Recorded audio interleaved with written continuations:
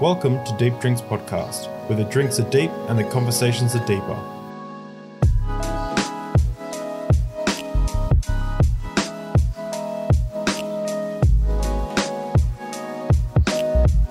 Welcome everyone to the Deep Drinks Podcast. Today we have a very special guest. We have Dr. Josh, who graduated from Johns Hopkins University in 2017 with a PhD in Assyriology. It's our first doctor on the Deep Drinks Podcast. Josh runs the Digital Hammurabi YouTube channel and podcast alongside his amazing wife, Megan Lewis, as well as co-hosts the Hebane podcast, which stands for, is that right? Hebane podcast, which stands for Hebrew Bible and Ancient Near East. Dr. Josh has authored multiple books, with two of his most popular being Did the Old Testament Endorse Slavery? Which, spoiler alert, yes, it seems so. and The Atheist Handbook to the Old Testament, Volume 1, and Volume 2 is coming out shortly. Dr. Josh has also appeared on many popular YouTube channels, such as The Atheist Experience with Matt Dillahunty, the Myth Vision podcast, the Non Sequitur Show, Apologia, The Thinking Atheist, and Modern Day Debate, among many others. I hope I didn't miss any major ones. So welcome, Josh, Dr. Josh. Oh, well, thank you. I really appreciate you having me. That was very, very gracious intro. Well, last night I was writing it and I'm like, man, like it just keeps going. Like you're doing so much at the moment. Is it your full-time job at this stage or? No, definitely not. And actually Megan runs Digital Hammurabi. And she does, I've become kind of a contributor to it now. But she has really taken off. I think she's almost up to 35,000 subscribers now. So she's doing a wonderful job. But I feel like I end up on more places outside of our channel than I do on our channel anymore. Because I doing interviews and things, which is great. Yeah, I think that's why I'm here. Popularity has seemed to spike recently. Well, I mean, I think it's maybe just because I know people that are a lot smarter than me. That's all it is. They're like, if we can get Josh, then maybe we can get this other better person. Nah, I don't think that's the case. So you're in America, obviously. You're in America? Yeah, definitely America, because the drink of choice that you chose is bourbon. So Woodford Reserve. So I went out and got a bottle. If anyone doesn't know, the Deep Drinks Podcast is where we sip the guest's drink of choice and we discuss deep topics. So Josh reckons we drink this neat, so we drink this neat. This is what we do. You don't have to. I'm not creative. That's all it is. No, well, you know what? Like some of the drinks that some of the guests have asked for, I've had to go out. I've never even like I think the last guest we drank cucumber and mint, like a very specific cucumber and mint vodka, and I was like, I've never tasted it in my life. I love whiskeys, so this is. I'll tell you a very short, funny story about my great inexperience drinking alcohol. We were talking about this just a little bit before we started recording, but when I was in Germany, I did a Fulbright year in 2014 and 2015, and I had a friend out there who I guess I was 30, 35, 36 at the time. Does that sound right? And he was 20, and we lifted weights together. That was our commonality. That was our connection. And we went out one Friday night, and I hadn't eaten, and you walk everywhere, right? Yeah. And of course, I was like lifting weights like 4 hours a day or something dumb, and I hadn't eaten dinner yet. And it was probably 8 o'clock at night. And he said, "Man, there's this. We'll go get a yufka, Turkish. It's like a euro." But he said, "We'll go get one of those, but let's get a drink first." I know this great bar. So we went down, it was like this cellar, and sat down there, and he said, "Have you ever had a deep sea diver?"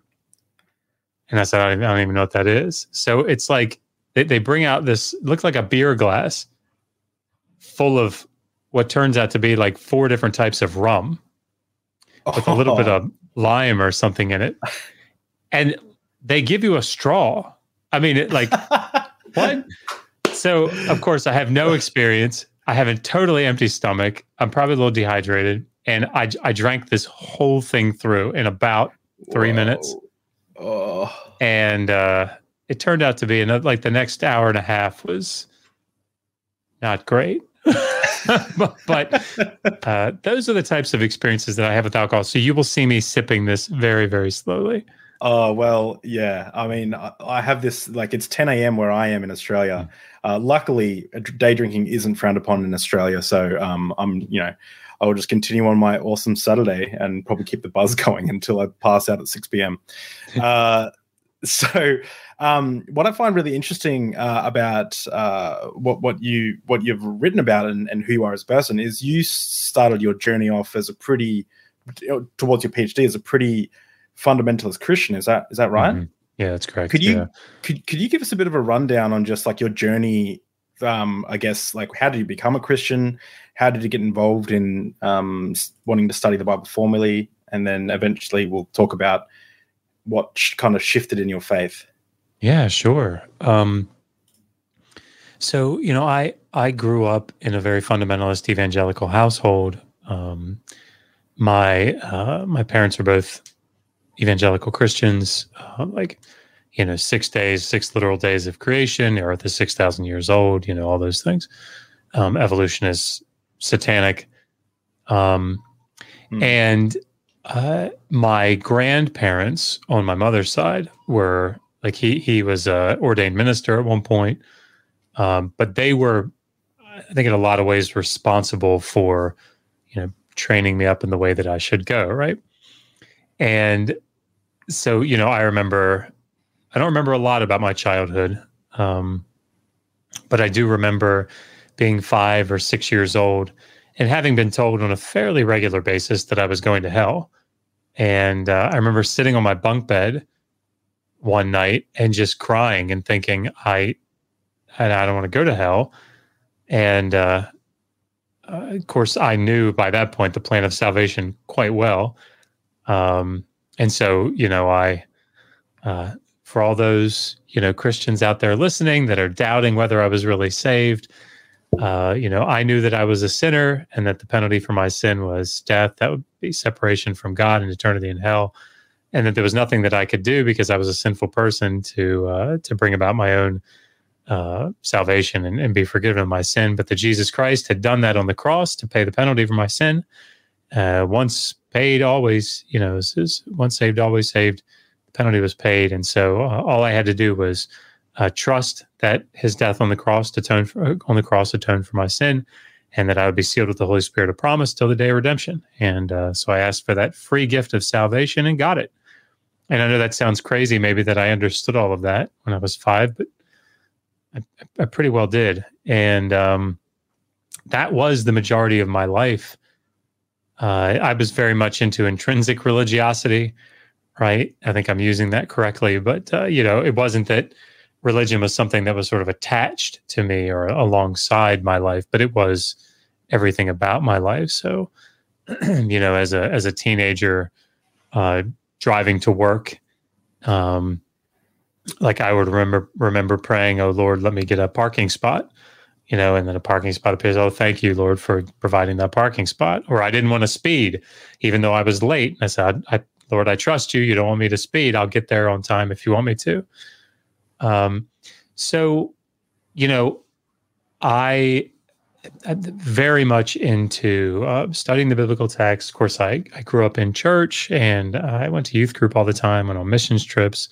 I was sort of your stereotypical evangelical Christian. And at 17, I joined the Air Force and immediately started, when I got to my first duty station, started teaching a Bible study, which was so dorky, but I did it. And I eventually, while I was on active duty, got my bachelor's degree in religion from Liberty University, which, if you're not familiar with it, it's a very fundamentalist evangelical university here in the U.S. And I then applied to an officer chaplain program in the Air Force and got commissioned as an officer and started seminary. And went through 6 years of full-time seminary, got a master's in theology, in Old Testament studies. At the same time, I was pastoring a church out in Virginia. as an associate pastor. And again, all of these were very much fundamentalist, interpretations of the text. And when I was about to finish, I was pretty good with the languages, the biblical languages. And I had a professor tell me it would be a waste if you didn't go get a PhD and try to get it in Hebrew or Old Testament or something, like that. And so I applied to the program at Johns Hopkins University. They have what's called an Assyriology program, and where I minored in Hebrew Bible as well because I had an extensive background in it. And when I got in,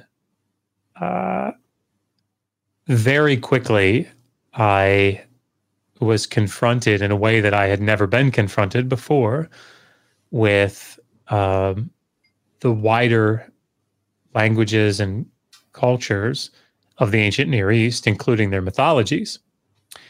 And at the same time, I was learning Akkadian, I was learning Sumerian. So I was able to read these texts that sort of stand behind the biblical text. And, then at the same time, learning the historical, the historical information about the ancient Near East and the Levant, and realizing over and over again that it just doesn't, in so many ways, particularly early on, match up with the Old Testament. And so about halfway through my first semester at Johns Hopkins, I became an atheist. I remember which class it was. It was the class on the Philistines. And, we know when the Philistines got to Canaan, and it's not when the Bible says they did. And I just remember that was the thing that sort of drove me to take a big step back and to look at all of the data objectively, or more objectively than I had been, and to determine, well, it doesn't necessarily mean that it's not true, but it sure doesn't seem like it is. And so I became an atheist. And then after a couple of years, sort of settled into like an agnostic position. But yeah, that's sort of that's the flow. That's how it went. That's incredible. So was it like the straw that broke the camel's back, or was it like, because I can't imagine you'll be like, an on fire Christian, you're praying as you drove into university that day, and then that one class happened and you're like, well, now I'm an atheist. Like, was the straw? Yeah, no, that's a good question. So it was, I guess, a bit of both, right? The process for the straw that broke the camel's back was not long. So the story that I like to tell is I taught biblical Hebrew and exegetical principles using Hebrew for the last 2 years that I was in seminary. I was an adjunct professor there. And I remember I got accepted to Hopkins, which was a huge deal. And the dean of students for the seminary, on my last day of teaching Hebrew, I was walking out with my big stack of books. And he said, well, are you ready? Because, Johns Hopkins is a pretty liberal university. And I held up my Hebrew Bible in my hand, and because that's what I had with me. And I said, I'm going into the lion's den, but I'm going to win souls for Christ. And I remember when I started at Hopkins, that was definitely the mentality that I had going in. Yeah. And I remember like the first week, there was a bit of a lag in some of the Assyriology classes that they were offering. And so I ended up taking a bunch of Hebrew Bible, Old Testament courses instead, sort of filling in the gaps with those. And so I was, very close to all the Hebrew Bible students that were in the department. And one of them in particular, a good friend of mine named Andrew, he was in his third year at the time. And, we got to talking and he learned my background and he said, oh, this will be very interesting. And I said, what will? And he said, well, it'd be interesting to see how long you last. And I said, well, what do you mean? And he said, well, somebody with your background, your interpretation of the text. This isn't going to last very long for you. And I said, oh, you wrong guy. You don't know me. And every week, it probably took 6 weeks total. And, every week I'd come into class, and before class would start, he'd turn around and he'd look at me and say, how you doing? And I'd say, it's okay. It's okay. Because if you get it a little bit at a time, you can sort of, you can do apologetics, right? You can sort of, well, isn't it possible that, but the way that it was happening for me was every week it was several things that were new and several things that were problematic. And then finally that one class, it was just something that was so stark. It was so in your face that it was like, all right, that's it. I can't hold it anymore. Wow. So relatively speaking, it was pretty quick. But it does feel like over this, a lot happened in that 45-minute period of time during that class. So I guess it was a little bit of both, but it's actually interesting because I wonder, like, I haven't studied, I've done a Cert 4 in ministry college, in ministry. It was, very, very, very ministry-esque. But I wonder, like, when it comes to academic scholarship, things like that, and studying the Bible and stuff,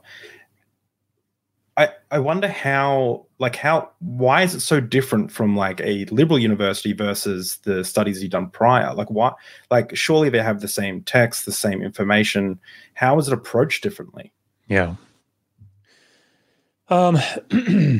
So there are some sort of key, principles that are held on to in evangelicalism. One of them is the inerrancy of the text. That's a huge thing, right? The Bible is inspired and it is inerrant. Now, there's debate about how we define inerrancy and what counts as inerrant and all these things. But, the reality is once you connect together, and this is just in my experience, but once you connect together, this book is inspired by God and it is in some way inerrant. You have commitments. And you have commitments that they're not so easy to shake and still hang on to them. So there are, ways that people can, sort of deal with problematic passages, particularly in the Old Testament. So, and still try to maintain some form of inerrancy. But the reality is that position is very, very strong in fundamentalism. And so you'll have like verbal plenary inspiration down to like the grammatical forms that are used in the original autographs. Whatever that means, the original autographs. But when you have that level of commitment, now it's like, well, and oftentimes in fundamentalist interpretations, they don't respect genre maybe as much as they should. Or let me say it this way. They don't respect genre sometimes as much as maybe slightly more liberal evangelicals would like. And so what ends up happening is just, well, it says here that God created in 6 days, and so God created in 6 days. And it says that, Methuselah lived, 969 years. And so here it is, 969 years.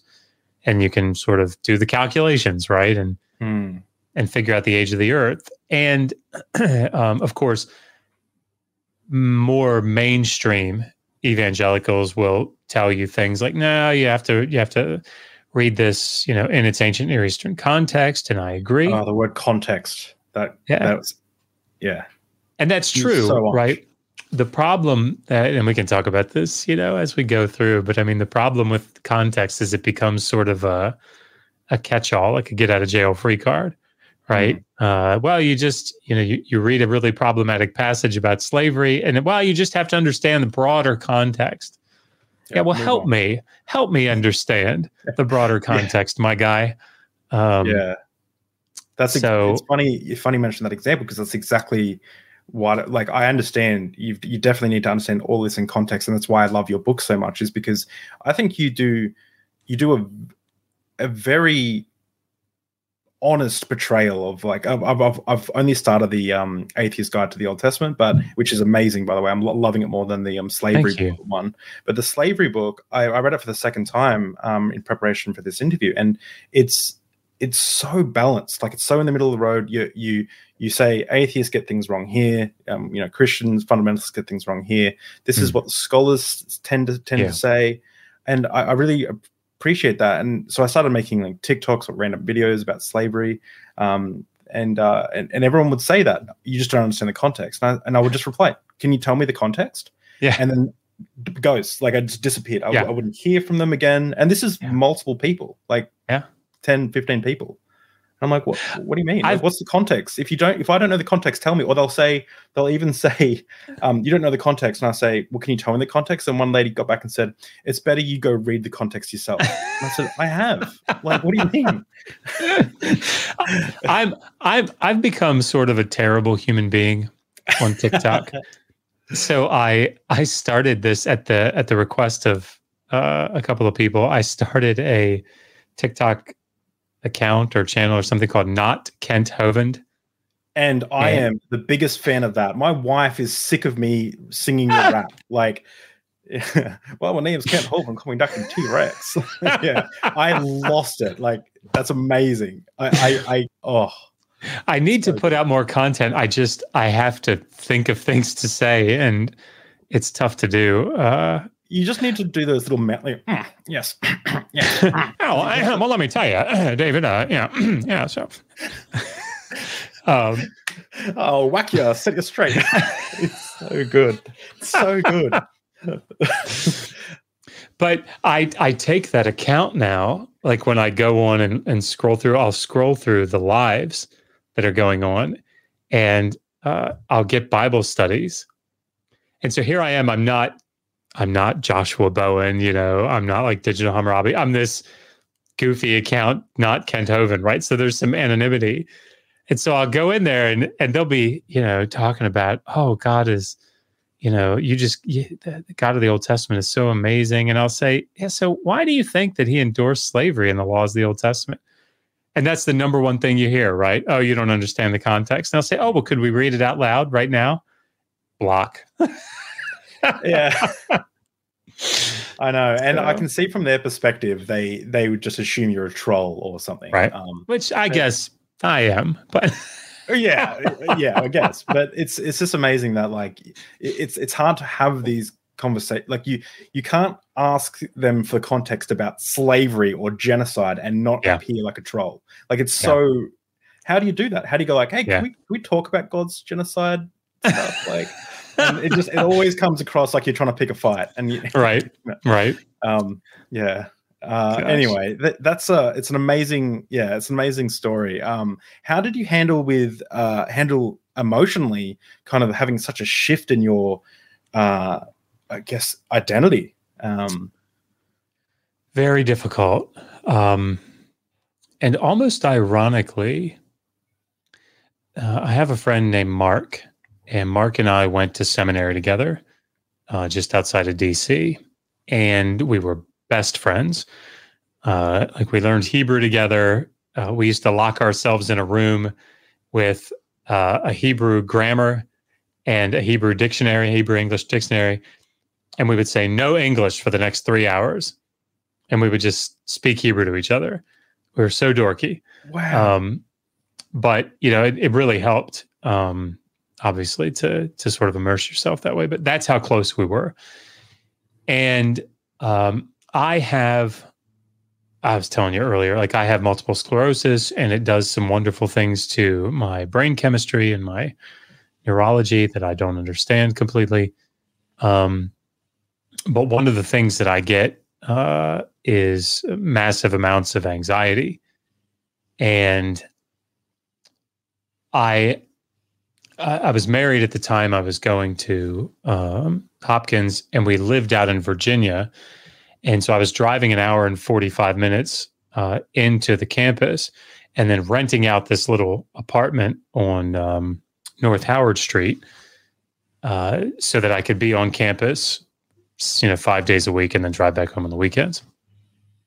And it's very difficult for me, particularly by myself, to live in the city. It was anxiety inducing for me. And he would come up every Thursday evening. It was my last class for the week. And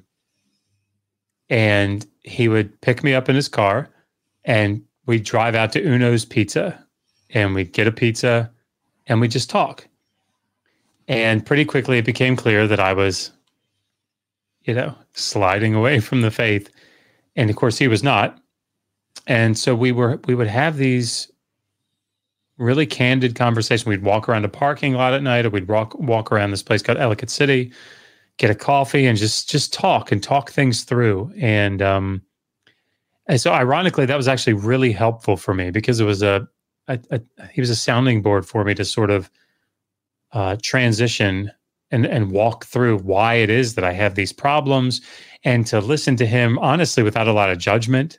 And it was actually really useful and really nice. But my family is all still very fundamentalist, evangelical, and I love them to death, and they love me, but it doesn't mean I don't hear about it, or, get prayed for all the time, and get told that I get prayed for all the time. I've been called by certain members of my family, I've been called some pretty rough things. We put out a video, a recent research series is what we called it. And there's a professor up at Harvard named Don Dershowitz, who wrote an article in 2017 about homosexuality in the book of Leviticus.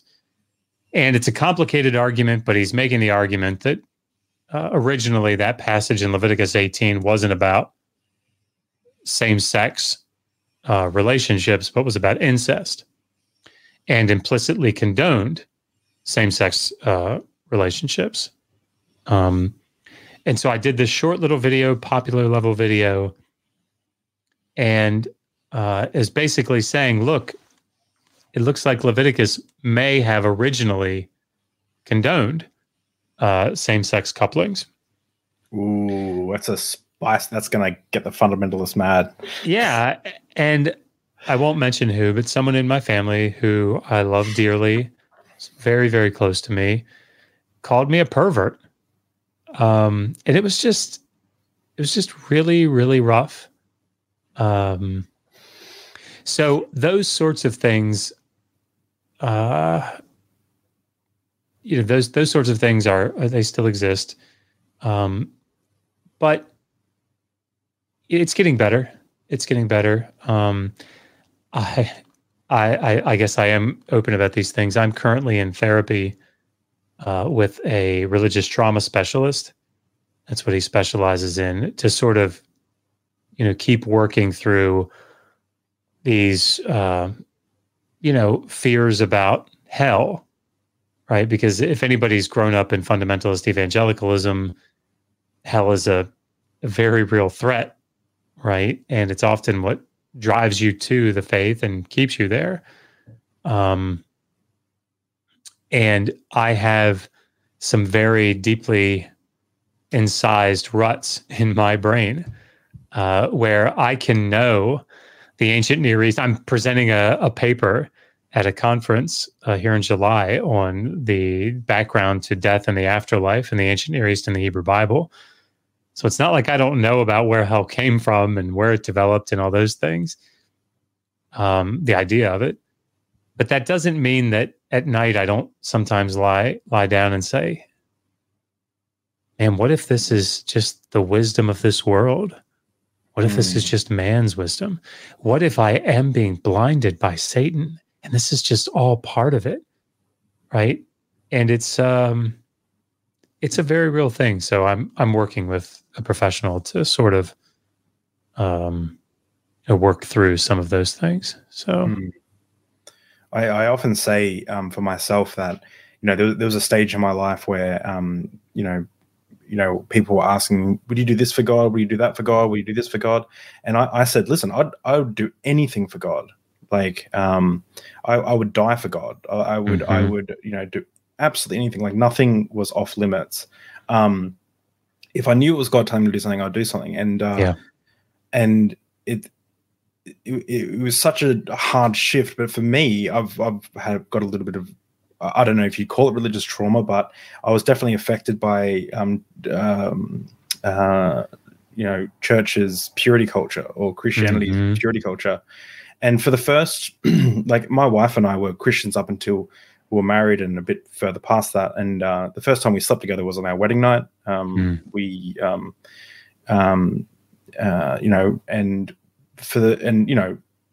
Like, having sex was fun and everything. But for the first few years, I would have intense anxiety before we had sex, and after having sex, about 9 out of 10 times, like I would just feel bad or wrong or guilty. Or I couldn't understand why I was anxious, but I was just anxious. Yeah. And it was such a horrible way to start a marriage and start that level of intimacy, because it was just, and all I can put it down to is the purity culture in church, and especially that book, Every Man's Battle, and that whole series, that series. I taught that series when I was a pastor. So did I. Yeah. I know. Gosh. And it's so, like, I remember watching the DVD series of Every Man's Battle, and it was like this one, it was like, they're interviewing Ted Bundy, and he's like, you know what? All the serial killers here, they watch porn. And then it was like, that's the connection. Or there was this one guy, and he's like, he was a teenager, and he watched so much porn that he found that he was turned gay. And and I was like, whoa. And like, I remember talking to my secular friends, and I was saying things like, why you got so much anxiety around like sex and porn and stuff? Like, this is when I was a teenager. Yeah. And I was like, I just don't, and I used to make a joke, and I was like, I just don't want to end up behind a bar giving some dude a blowjob. And he's like, what? Like, his mind's like, where do you get this connection from? And I look back, I'm like, because of all this, like, that's where. Yeah. Yep. Eventually you just won't be able to control yourself when you be sleeping with dogs and bestiality and homosexuality. Like, it's disgusting. Yeah. Obviously the bourbon has taken effect. I've started to rant a little bit, but that's good. Good. Well, your story, that's an amazing story, but I did actually want to touch on an academic overview of Assyriology. But before we do that, I notice you have a little plaque behind you. Behind that, and what is that? This guy? Yeah. So this is a painting of what's called the Mushkhushu dragon. And it's an Akkadian word, but it comes from a Sumerian word, like the fierce dragon. And it's on the Ishtar Gate. So this is the original painting, but this is one of the figures that's on the Ishtar Gate in Nebuchadnezzar II's palace. The gate, you can see it online if people Google it. But this particular painting was done by Christina Blackfeather, who's a fan of ours, and she painted it live on her channel, and it took several. I mean, it's pretty big. Let me back up so you can get some perspective. So I'm 6'2". Oh, whoa. Yeah. Okay. That's pretty big. Yeah. And she painted it live, and then sent it to us for free, along with one of two prints that she made. And Megan runs a nonprofit organization called Humans Against Poor Scholarship, which gives scholarships to PhD students to get through the summer when they don't get funding. And she said, I'd like you to keep the original painting and sell one of the prints, and whatever money you make from it, have that be my donation to the HAPS, the Humans Against Poor Scholarship program. And this is incredibly generous, and it's just absolutely beautiful. So we put it right here in the background. So every video that we do, people get to see her work. Well, it's I wasn't sure if it had anything to do with this, but I'm going to share my screen. My wife and I, part of actually was I think it was part of what opened our eyes to the broader picture of other religions and stuff. We went on a world trip, ended up in Berlin, ended up in a museum, and we ended up in front of this. That's it. That's it. Wow. So we have no idea what this is. We're just standing in front of it like, wow, this is an important thing. It's awesome. Yeah, I don't know if it's the original or all the way over in Berlin. Yeah, I've not been to that museum, but I think that is the original. Yeah, I think because it was like a museum for Middle Eastern kind of things. Yeah, but yeah, it looks so similar when I first saw your channel. That's what it is. That must be. That's exactly what it is. Cool. Yep. That's so and cool. Then like there are different animals. Yeah. But look at the absolute ignorance of what I'm standing in front of. Like, I wish I could go back now and educate some people. Like you probably don't even know what this is. You don't even know what this is. Yeah, exactly. Did you even lift, bro? Yeah, exactly. Do you even scholar? So I'd love for you to explain to the audience, what is Assyriology?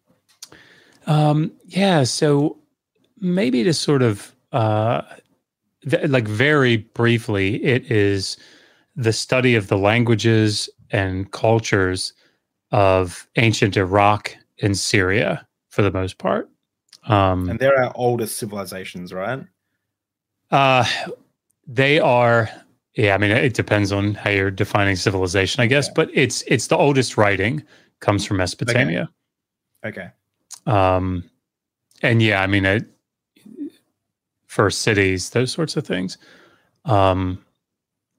So the period of time that we study is pretty broad. It runs from roughly 3000 BCE down to the time of Alexander the Great, down around 330.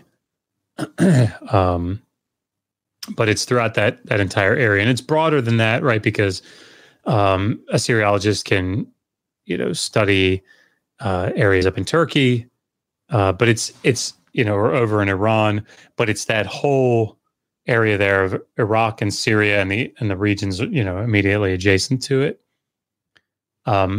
Which means that most Assyriologists will study Akkadian, the languages of Akkadian and Sumerian, and the texts that are written in those languages. So the name comes from ancient Assyria, which was, over in Mesopotamia, Mesopotamia means the land between the two rivers. So the Tigris and Euphrates rivers, if you can picture Iraq, the head of the Persian Gulf, and then those two rivers that kind of split and go up. I frantically started Googling my history because I knew nothing about Assyriology, Mesopotamia, nothing.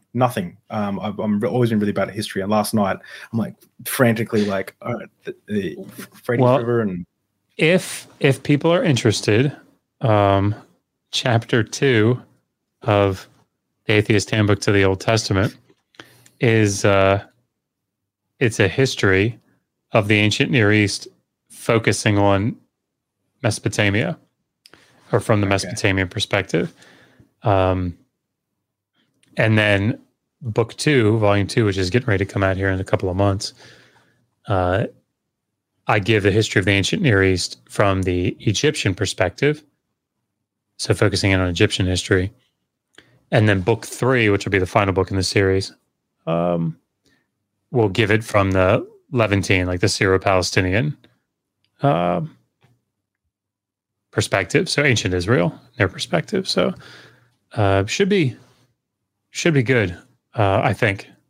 I hope. Well, so I'm up to that chapter, and it's been an amazing book so far. And obviously, links are in the description for all your work. The audiobook's great for the slavery book, and the Atheist Guide to the Old Testament. And it's not just atheists either, because because what I find a lot with Christian texts is they layer it with so much theology that you don't get a lot of the history. Like, so it's like, you know, it seems sometimes like 50% theology, 50% history, and you don't know what if the history has been twisted to kind of match the theology. Where what I love about this book is Christians could read it and just get a very, very entertaining and simple overview of very complex issues about the Old Testament.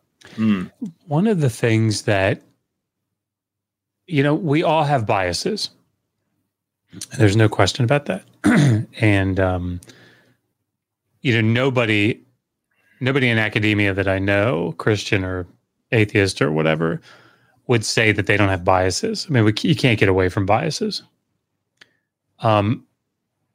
The struggle is to sort of fight against them, right? And one of the problems with apologetics, Christian apologetics in particular, but of course in any other apologetic field, is that you can't be strictly you can't try to be as unbiased as possible. There's only a certain amount of unbiased that you can be, because there are fundamental things that you have to hold to, right? Because you're starting in a lot of ways, you're starting with a conclusion.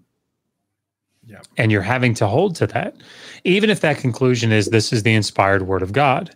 If that's the case, you already have serious commitments. And so what I realized that this was definitely a marketing strategy, calling it the Atheist Handbook to the Old Testament.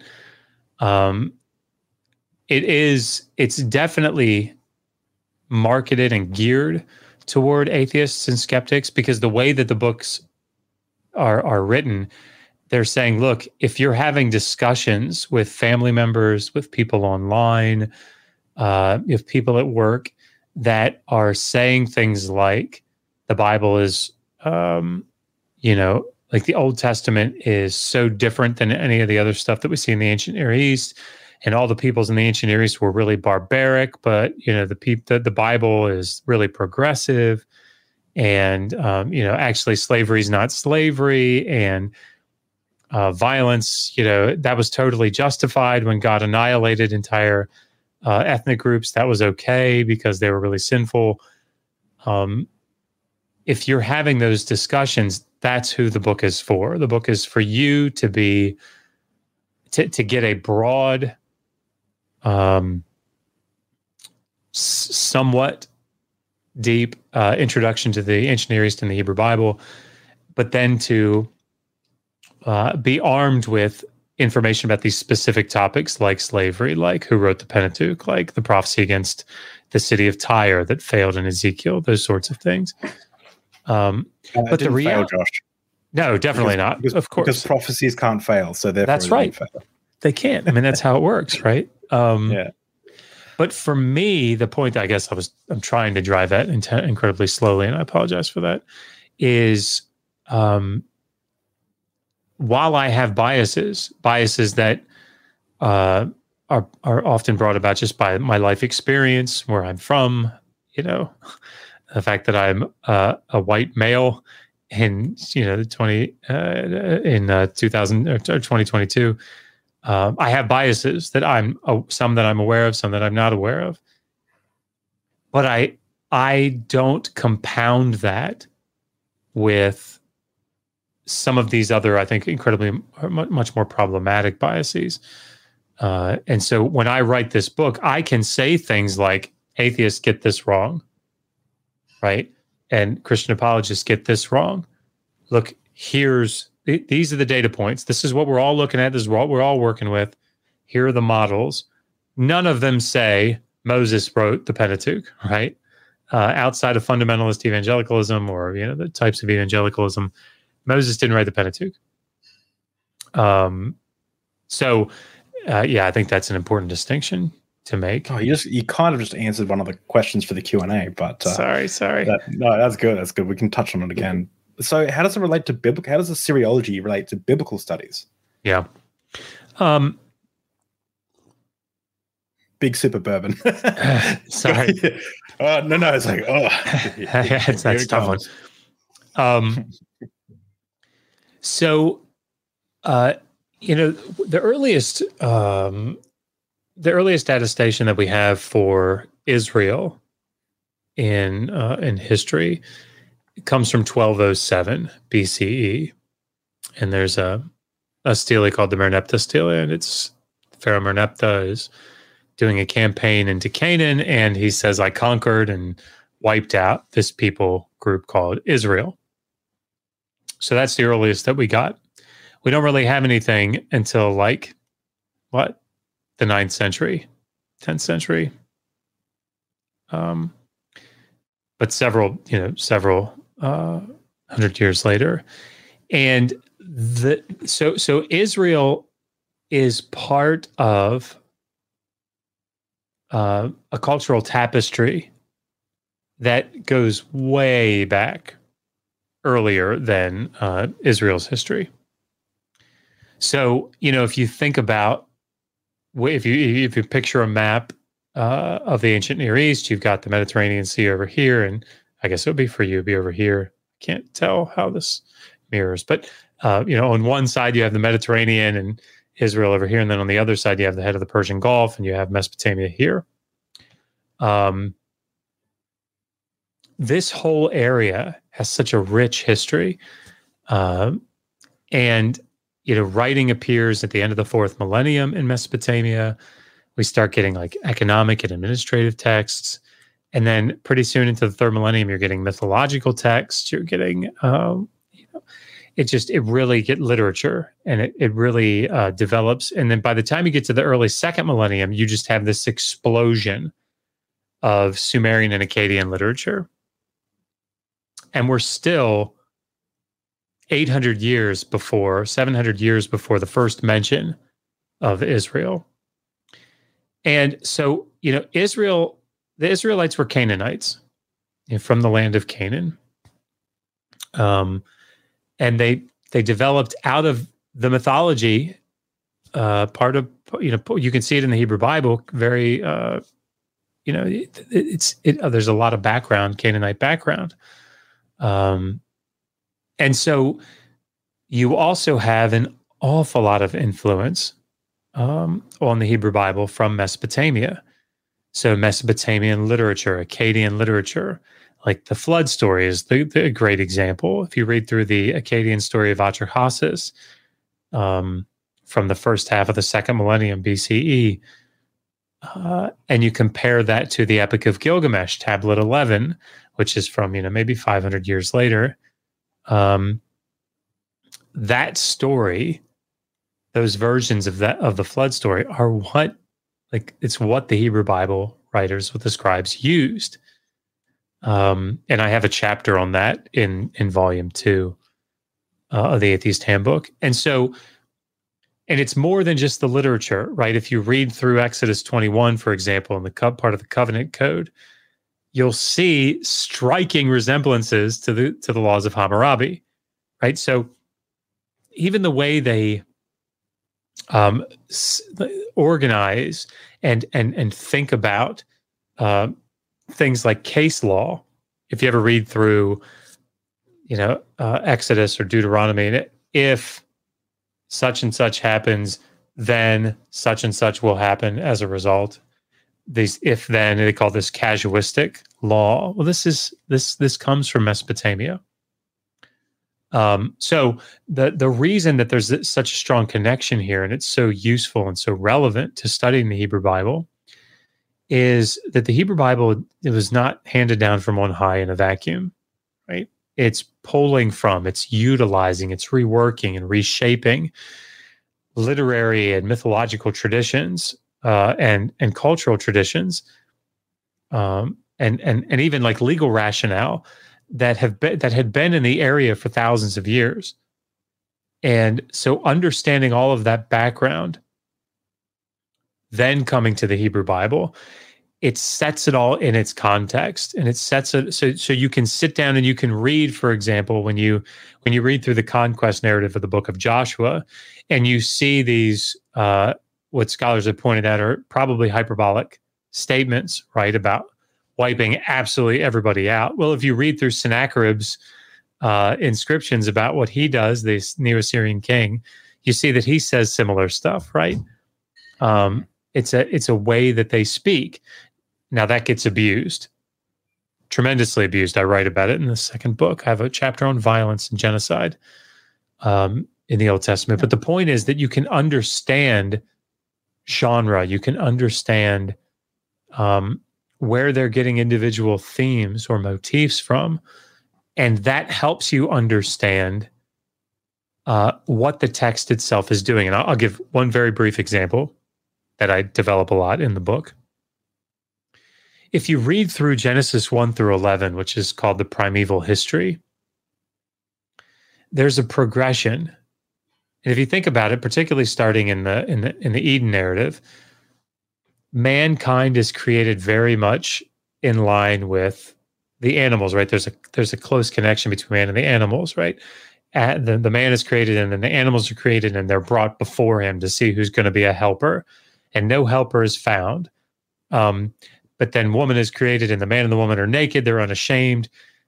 This is very much akin to what you see in the Epic of Gilgamesh with the character of Enkidu. Enkidu is this wild man who's unclothed. He's out roaming, in the steppe. The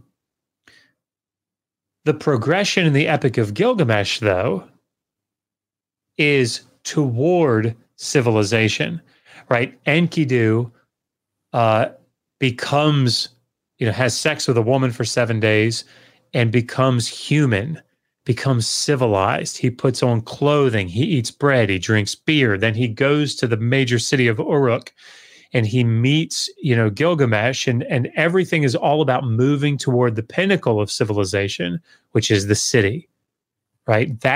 Everything moves toward the city, and it's all positive movement toward the city. It's like, this is what we should be striving for. Well, if you understand that and then go read Genesis 1 through 11, you have movement, similar movement from innocence, nakedness, toward Genesis 11, which is the Tower of Babel story, toward the city. And notice it's Babylon, the Tower of Babylon, the city of Babylon. Whoa. But that movement is all negative, right? Think about the movement toward, the people following Cain and Abel, right? They get more civilized. They're building cities, but it's all bad, right? They all fall into sin. Everybody's wicked. Then God Yahweh starts over with Noah and his sons. And what do they immediately say? It starts moving again towards civilization. And ultimately it coalesces, it climaxes in this city and Tower of Babel, which is the worst thing possible. And what does Yahweh do?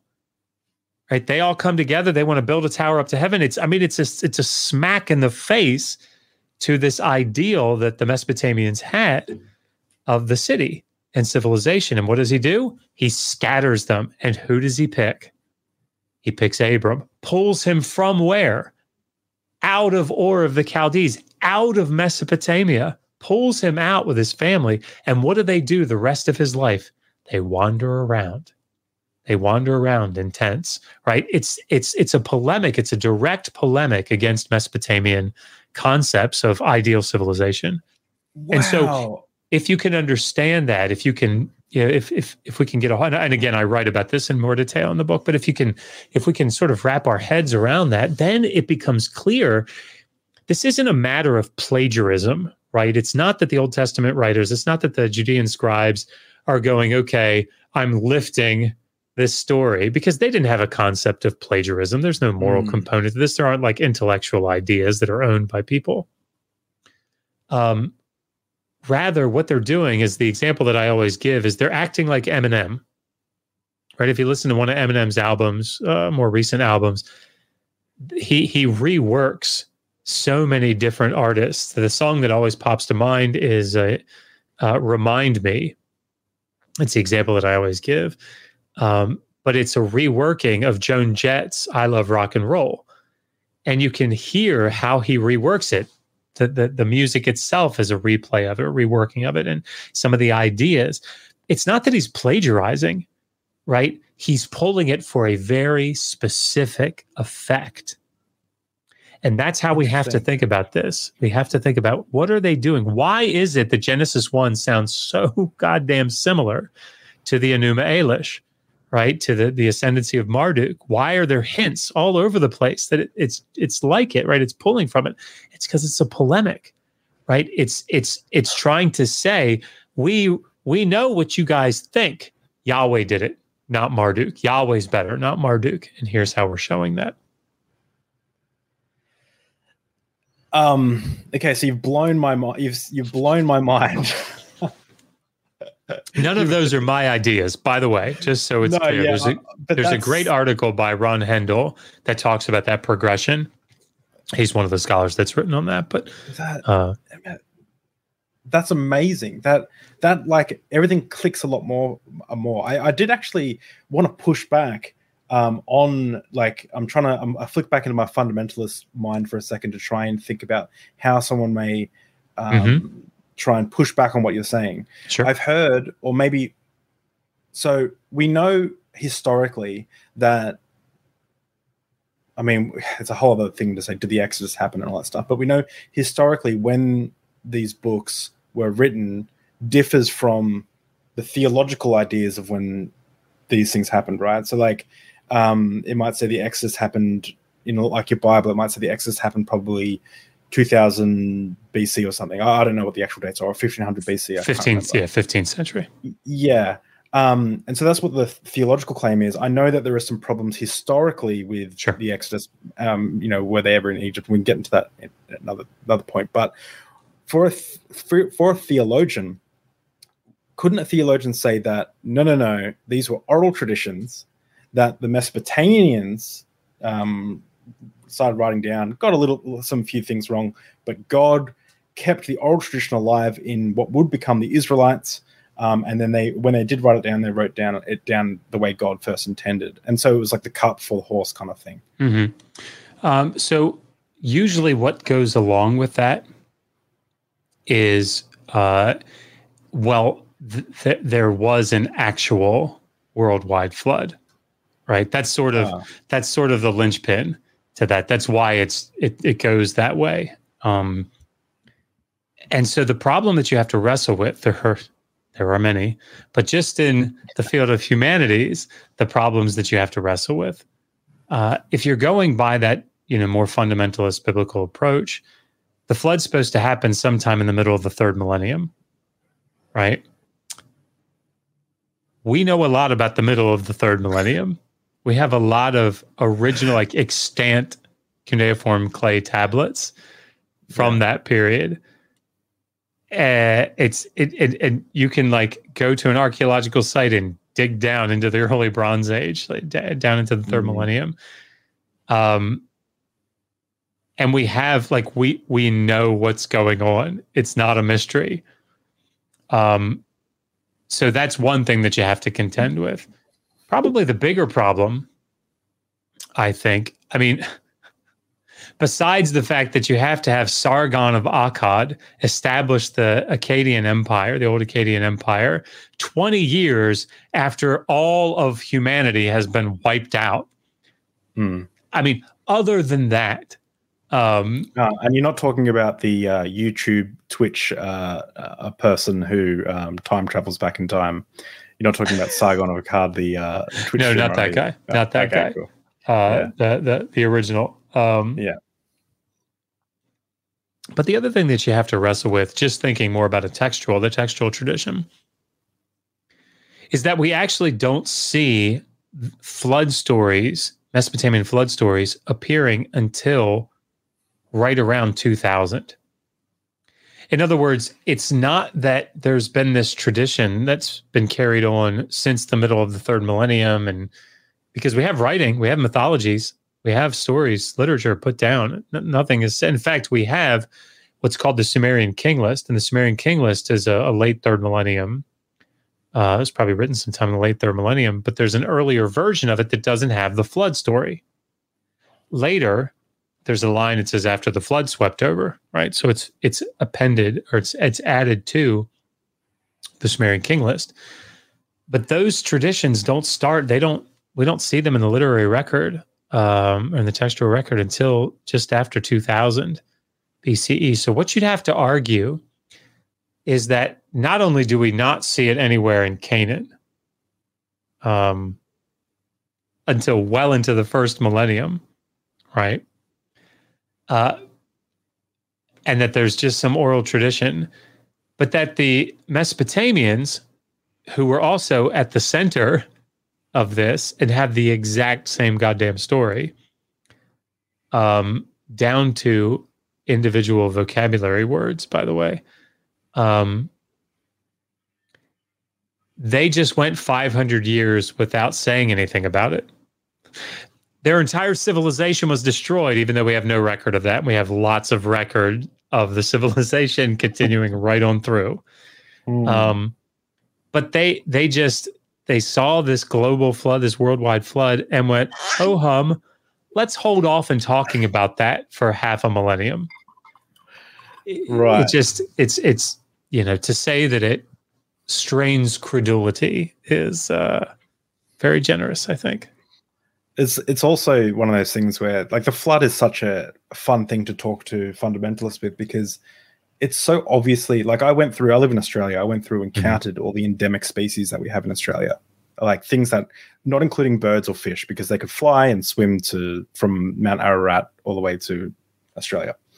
19,601 might have been the endemic species we have in Australia.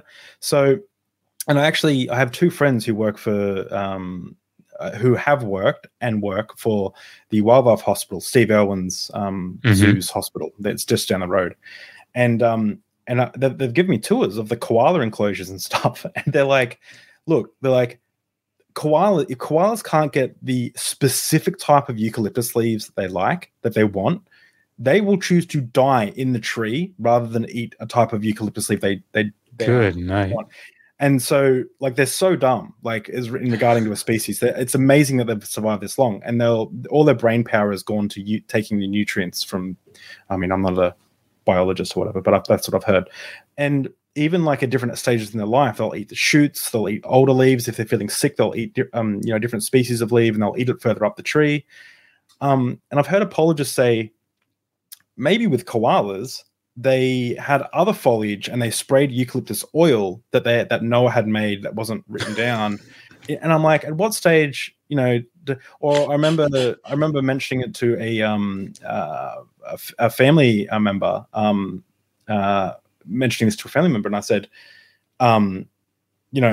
what about the problem with Noah's flood and stuff? And they said, well, maybe God just created the animals after, like, maybe he just repopulated the earth with the animals. And I said, well, what's the point of the ark? Right. I was like, and also, you're just making stuff up now. Like, just not mentioned anywhere.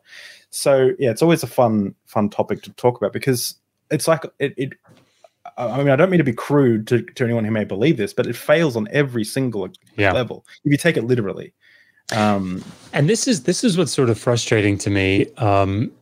I was watching a Twitter thread with someone who was making an abductive argument. I'm not a philosopher, but someone who was making an abductive argument about morality in the Old Testament.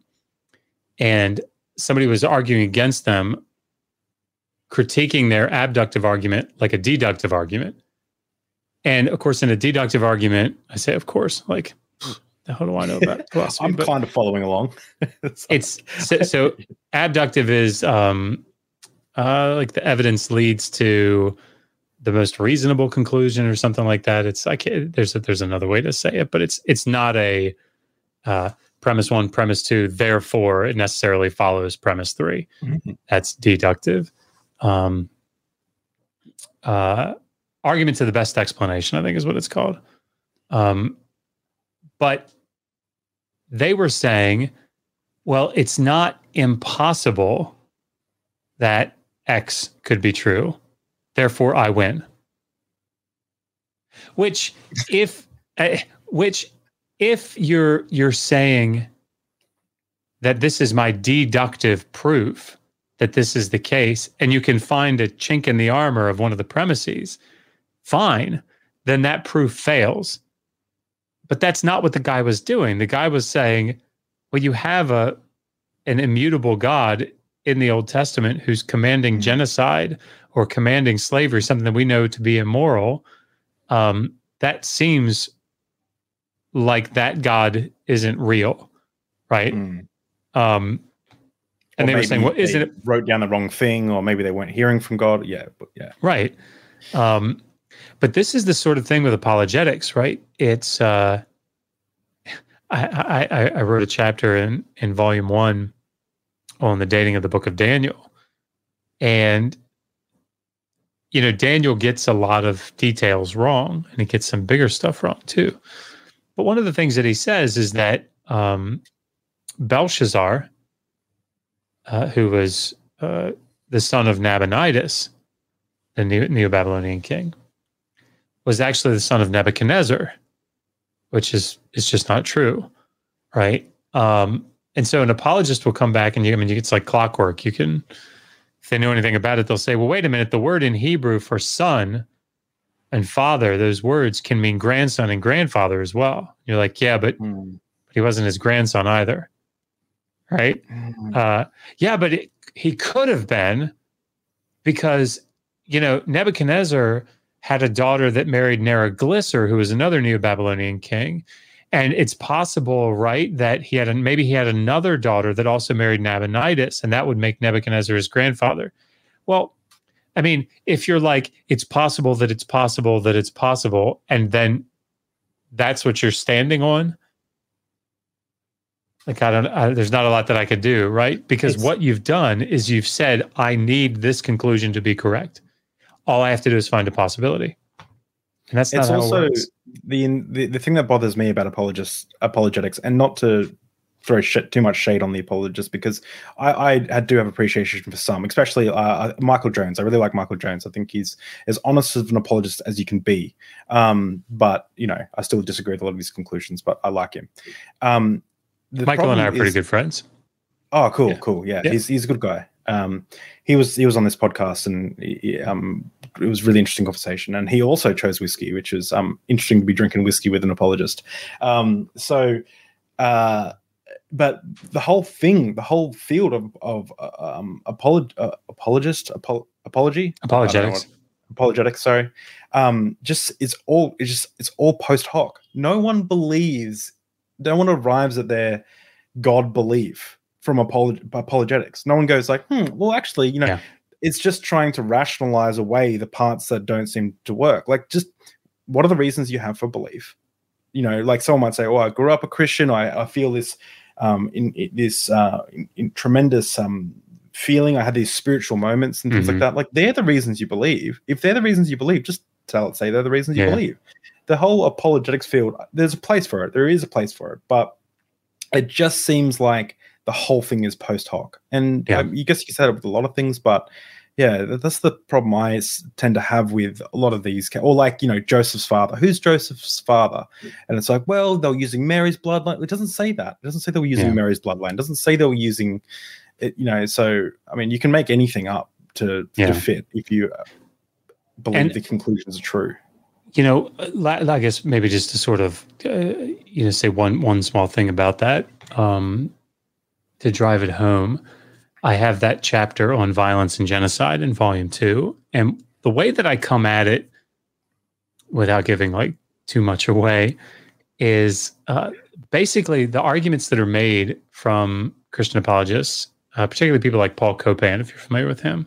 And I like Paul. He's a nice guy. Like, I've had discussions with him, but obviously fundamentally disagree with him.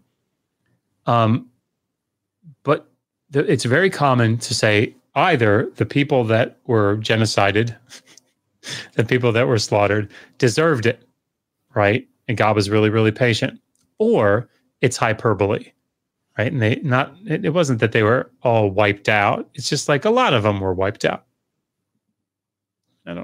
That one is like, okay, I don't know, it's not much better, but those are the two arguments, right? It's hyperbole, or the people really deserved it.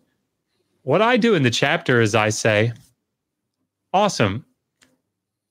I'm going to give you some examples of Neo-Assyrian kings that do the exact same goddamn thing.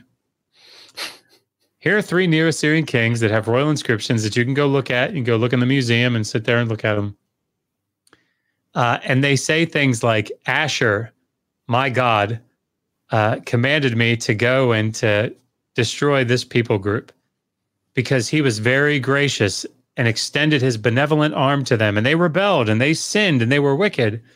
And so I had to go destroy them, right? And then just ask the question, how you feeling about that? You cool with, Tiglath-Pileser the third kicking ass and taking names, because his god Asher? No, of course not. Well, why? Yeah. All right. It's hyperbole. It's not the one true God. That's right. That's the reason why. Yeah. And now we're at special pleading. Yeah. The fun special pleading. I did want to touch on slavery and morality of the Old Testament. And I want to be careful of your time because I don't want to keep you till midnight. Because I want to get through some slavery and morality stuff, and then we have a lot of questions from my Discord. People really interested in what you had to say. But what I have done is I've gone through your Twitter over the last week or so, and just pulled some interesting conversations you've had with people. And before we start the slavery discussion, I want to read out some people's responses to you, just for the audience sake. So first up, I might bleep this, I might not. Austin said their names. Austin said, slavery allowed lives to be spared. With God allowing slavery, lives were saved. And freedom was also possible. An argument against is an argument in favor of murder. Oh my God.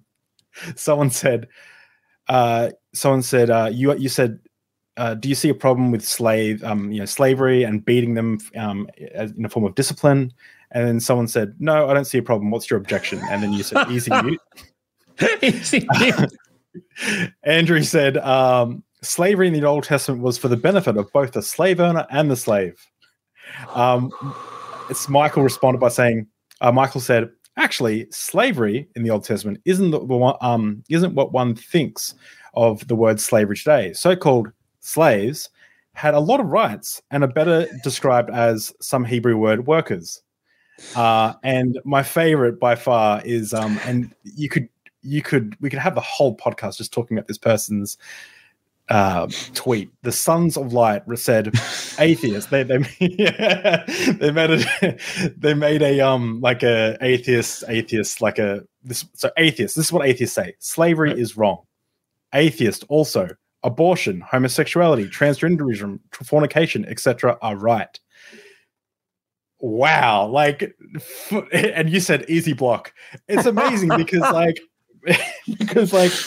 I know people I know people on both sides of the belief scale when it comes to abortion. Okay, I understand that issue. Some people, it's an icky issue for a lot of people, but homosexuality, transgenderism, and fornication are right. Well, they're not. For one, atheism isn't claiming that they're right. It is just. The whole thing is just amazing to listen to. What do you... Is this what you think slavery is the same as transgenderism? Like someone identifying with who they feel they are, or fornication? What? I don't know. There is a really good friend of mine, Jessica, who's you've probably seen her in those Twitter threads, Queen of Heathens. I did. Yeah, she looks great. She's an amazing person. And she has this thing that she says to these people, where she says, those two brain cells competing for third. It's so perfect. Because that's what I thought when I saw that, Yeah. All right, guy. That's brain small. It's amazing. Brain small. But it just seems everyone is coming after you at the moment in regards to slavery. I wonder why that is, because it's been a while since you wrote the book. So has it been like this whole time, or is it just recently? I don't remember what brought it up. I get tagged a fair amount. Scott, I can't remember Scott's last name, but he goes by Theoretical Bullshit on Twitter. I think I know. Super nice guy. But he'll tag me in periodically or whatever it is, like me. I don't know what it's called. At me. And say, is this right, or what do you think about this? And that usually will start something. Or I'll put up a tweet, that says please, stop with the slavery apologetics or something like that. And what people don't realize, and this is why this is so insidious.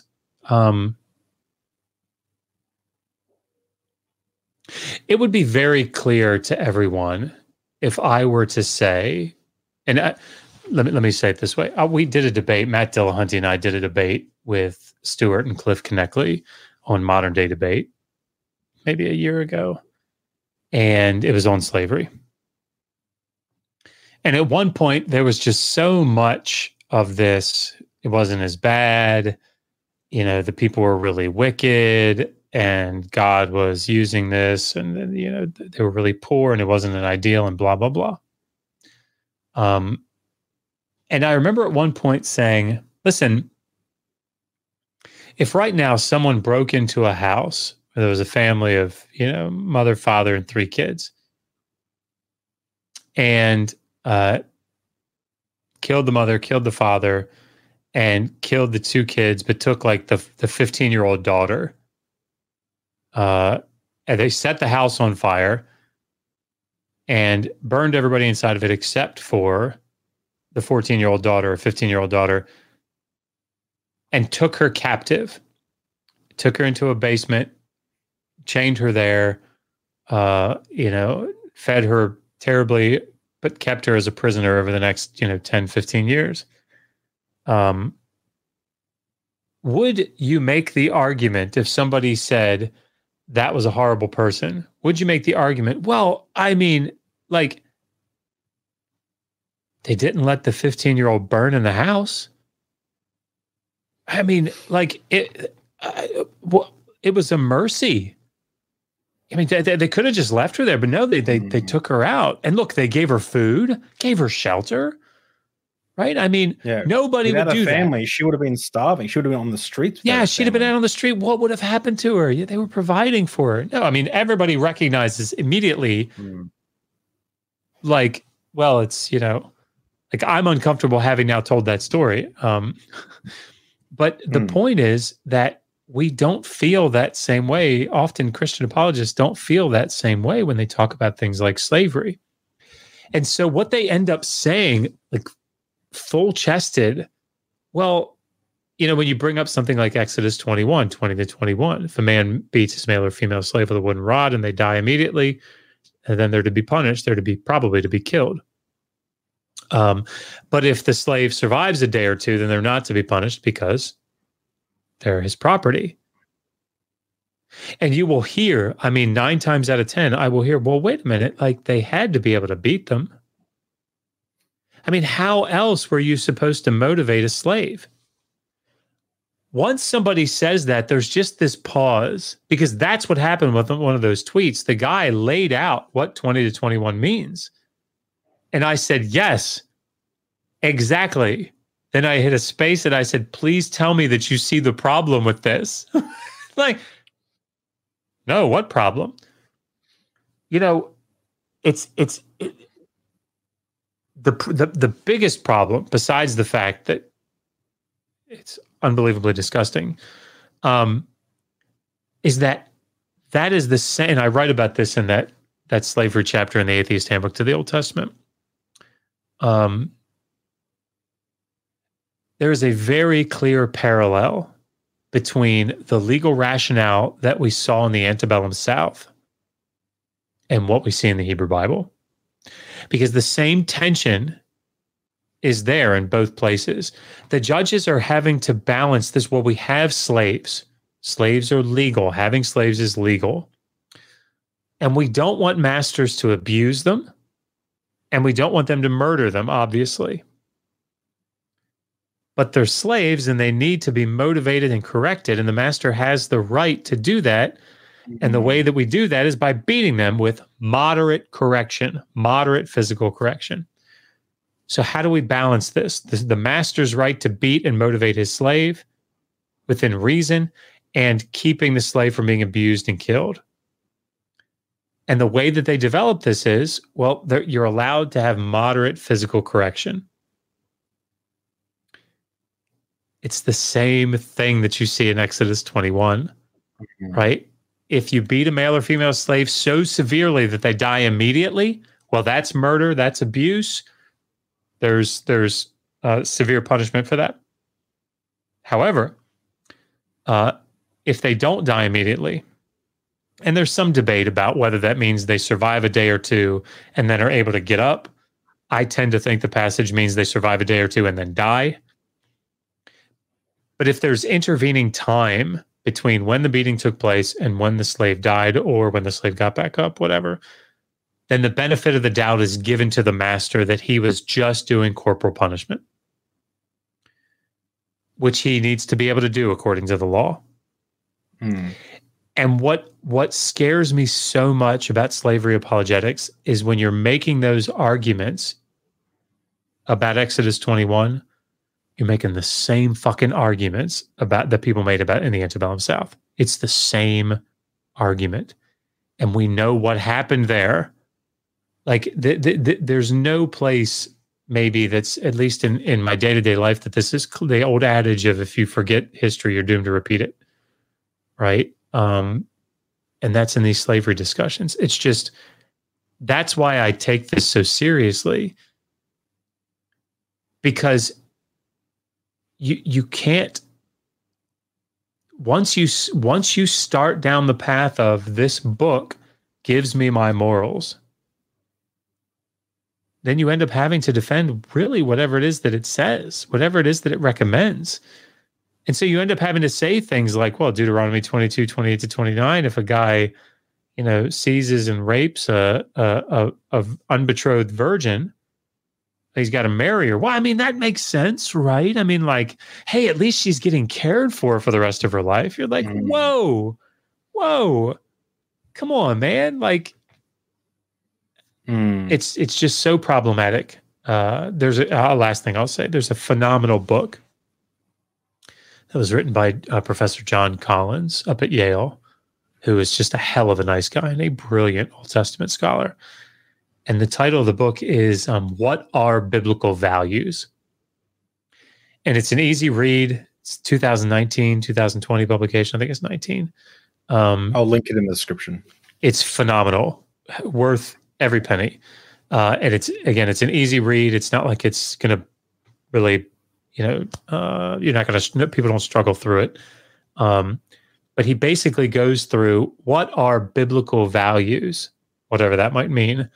What does the Bible say about things like abortion, rape, slavery, homosexuality, those sorts? I think he touched on homosexuality. I can't remember, but he's talking about these major social issues and saying, what is the Bible's position on these things? And what will be surprising, I think, to many is that it's really bad by our modern moral standards. And I think we need to just engage with that and say, look, that's the ancient world. Whether we see the text as inspired or not, however we make that work, we can't say we're going to get our morals from this book that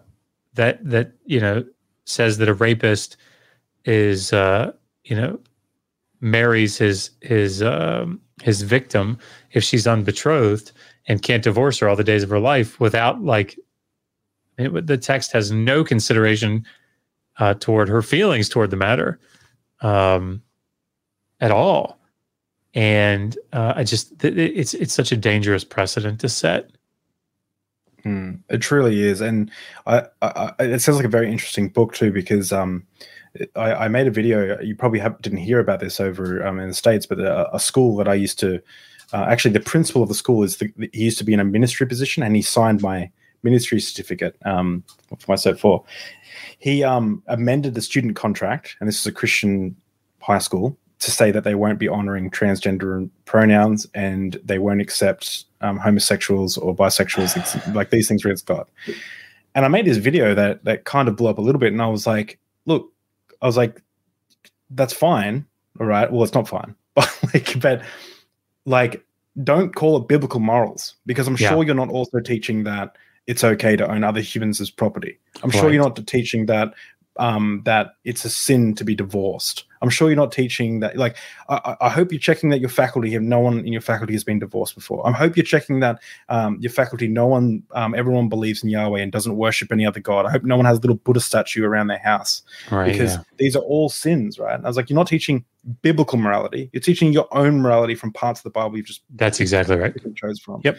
And that's the same thing with I've had two guests on this podcast. One of them was a good friend of mine who I met in ministry college, one of my best friends. He was closeted for 45 years. Oh, wow. Because of that. And so he told his story about, I call it surviving gay conversion therapy, because he tried to pray the gay away for a long time, and he became suicidal in the end. And then the other guest I had Haley Brooke, she's a musician and a TikTok sensation, and same thing. She lost her entire family. She lost all her family except her sister and her uncle when she came out as a lesbian. And they all point to the Bible and the immorality and stuff, but it's like, be consistent. Like, yes. I would still have an issue if you were to be bigoted, but at least be consistently bigoted. Yeah, that's right. You know what I mean? So it's like, it's so frustrating to see this kind of thing happening. And the apology, and the worst thing too is, it seems, the two things to just touch on, it seems like they'll always point the finger. These people will point the finger at atheists and say, "Where do you get your morals from?" and then they will argue that the slavery in the Bible isn't actually slavery. It's like, where are you getting that from? Yeah. Like, if you get your morality from the Bible, slavery is a-okay, it appears, right? But you're saying, no, didn't mean that. Well, you're obviously appealing to some other moral code you have inside you, some deeper feeling, some subjective feeling. Yes. You get them from the same place I do, except you just overextend yourself to the Bible or whatever. Yeah. And then, it's just and to one of your posts, actually, I replied, someone said, to the slavery was allowed to spare lives. God was allowing slavery. The arguments against it is an argument on murder. I just replied and said, how come we can come up with a better system today than an omniscient creator of the universe could come up with? Yeah. This doesn't seem... Yeah. I mean, stop teasing God. You're making God out to be really stupid, is what I say to people. Stop teasing God. You're coming up with these crazy ideas about God, and it's not okay, bro. Yeah. So, yeah. I agree. Well, so just to touch on, for those who don't know, does the Bible talk about slavery? Does the Old Testament talk about slavery? And what type of slavery is that in the Old Testament? Yeah, so there are three, but usually I just talk about the two. There's debt slavery, there's chattel slavery, and there's sex slavery.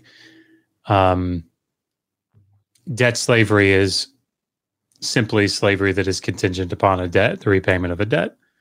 And so, the way that pans out in the Hebrew Bible is that and you can read about this in Exodus 21 and in Deuteronomy 15, if someone goes into debt and they can't repay it, they become a debt slave, which means that, people want to argue that it's, something like a sports contract or something, but you can't leave, right? I mean, you can't wake up 2 weeks in and be like, nah, you know what? I'm actually, this isn't really for me. I'm going to do something else here.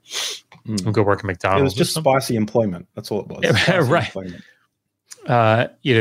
They're kept. They can be beaten. They're admonished to be beaten, or masters are admonished to beat their slaves. And after serving for 6 years, that fulfills all of the debt repayment requirements, and they're turned loose. There are differences between Exodus 21 and Deuteronomy 15. We don't have to get into those, but that's the general layout for debt slavery. Chattel slavery is simply slavery that is not contingent upon the repayment of a debt. So, for example, in Leviticus 25, 44 to 46, a foreigner can be taken, be they a foreigner from around, living in the nations around, or if they're, like a tenant farmer living in the midst of the people. If they're taken as a slave, they're taken as a chattel slave. There is no, time of service, and then they're set free. They can be kept for life. The text is very clear. They can be passed on as inheritance, and made to serve forever. So chattel slavery is just that. It's, it's slavery that's not contingent upon the repayment of the debt. You can also see this with Israelites. If you read Exodus 21, 2-6, it'll talk about if a debt slave comes in during his 6-year term of service and is given a wife, and that wife bears children, the wife and the children are the property of the master. That children is called those children are called houseborn children, and they're chattel slaves, right? There is no debt that their slavery is contingent upon. They're just born to a slave in the house, and so they're chattel slaves. That doesn't mean that they could never be freed. It's just that there's no requirement of the master to free them. And so those are the two types. There is sex slavery. Again, I tend to not go into it as much, but you can see it in like Exodus 21, 7-11, and in Deuteronomy 21. Were these? I'm slipping back into my fundamentalist mode again. I'm trying to think of like how some of my family would ask questions, what questions they would ask. Would they, like, one question is, were these instructions from God, or were these possibly just man-made instructions? Yeah, I mean, it depends on how you're asking the question, right? If you're asking it from a fundamentalist framework, and you're saying, I believe that the Bible is the inspired, God-breathed word, word of God, then no, these are absolutely from Yahweh, right? I mean, the text is explicit about it. If you read, for example, the beginning of Leviticus 25, it says, "Say unto the children of Israel these words," right? I mean, it's coming from Yahweh explicitly. If you're asking me outside of a fundamentalist framework, I'm saying, no, this is a human book, right? These are priests and scribes that are doing their thing, right? So, yeah, I mean, there's not a lot of wiggle room. There are people that try to make such arguments, but you have to fundamentally alter what inspiration means. Which, yeah, I'm fine with. Let me say this. I would much prefer somebody alter their idea of inspiration so that they don't argue that slavery is okay. Yeah. Let's do that. Let's do that, everybody. Yeah. Your goal is less slavery apologetics. Yes, less please. Genocide and slavery apologetics, please. Yes, yeah, please. I'm interested in how you would have responded to the slavery claims as a fundamentalist Christian versus now. I don't know that. I don't know that I was ever confronted with them. I was what's called a dispensationalist, if you're familiar with that term. No. And basically, there's a huge emphasis on the distinction between the Old Covenant, the Old Testament, and the New Testament. So, the law kills, right? Those passages in Paul's epistles, in places like Romans and Galatians, and those things are really emphasized. Like that's the Old Covenant, right? That's for Israel. But I don't know that I was ever really pressed on the specifics there. Had I been pressed, I would imagine that my response would have been, look, God has morally sufficient reasons, and his ways are higher than ours. Isaiah 55. Come on. Don't you know? God, we can't get to God's level. So while we might not understand it, God's got a reason. And the same thing would be true for why he sent a worldwide flood to kill everybody, including innocent children. Well, maybe they weren't innocent somehow, right? God had a plan. Like these are the sort of trite responses. I got invited into this Christian Discord server, and I asked her about these questions, and she said, "Well, maybe the babies had Nephilim. Maybe the infants that were to be slaughtered were Nephilim." Okay, maybe. Maybe. I don't know. Yeah, there's always a way around it.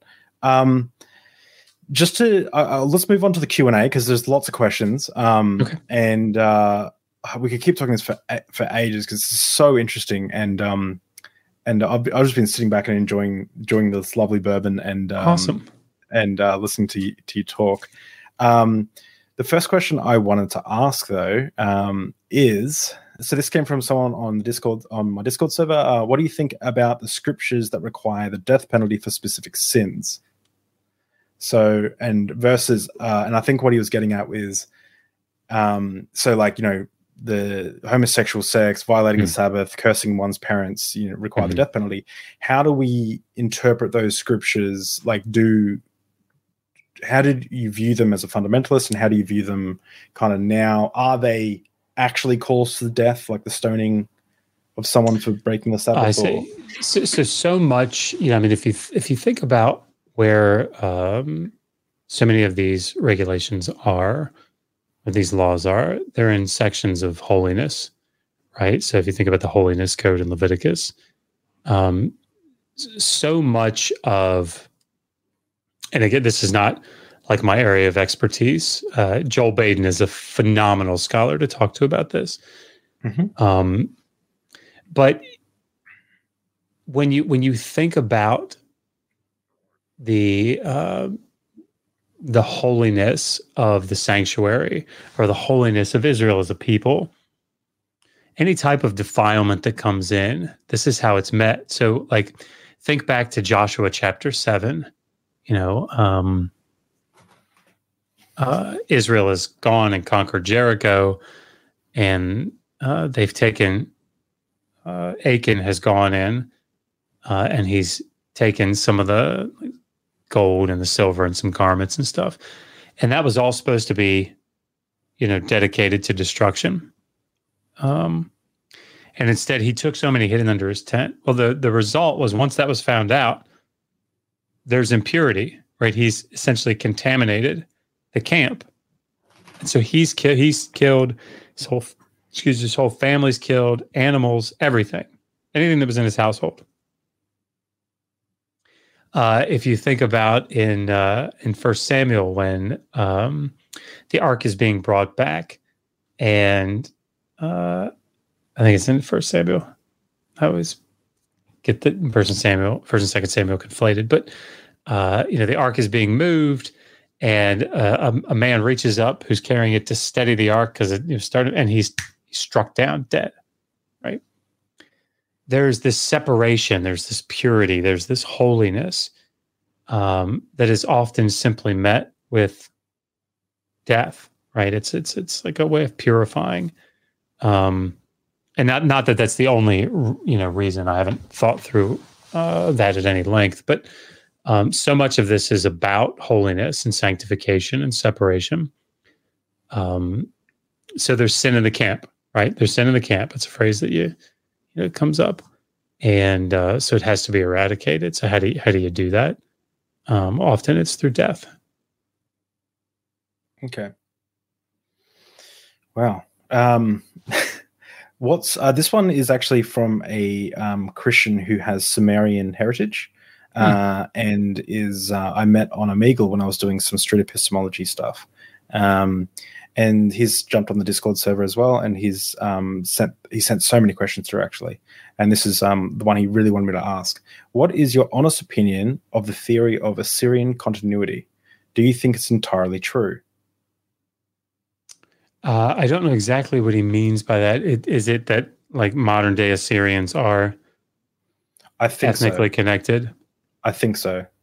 I was hoping you'd know what he was talking about. If that's what he means, because there are Assyrians today, obviously, that would claim heritage back to, like ancient Assyrians.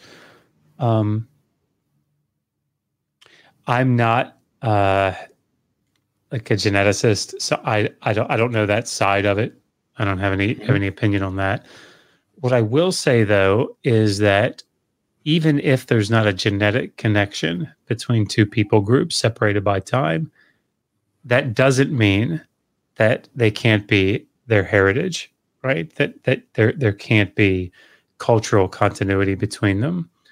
And I think we've got to be very careful and sensitive to cultures around the world that,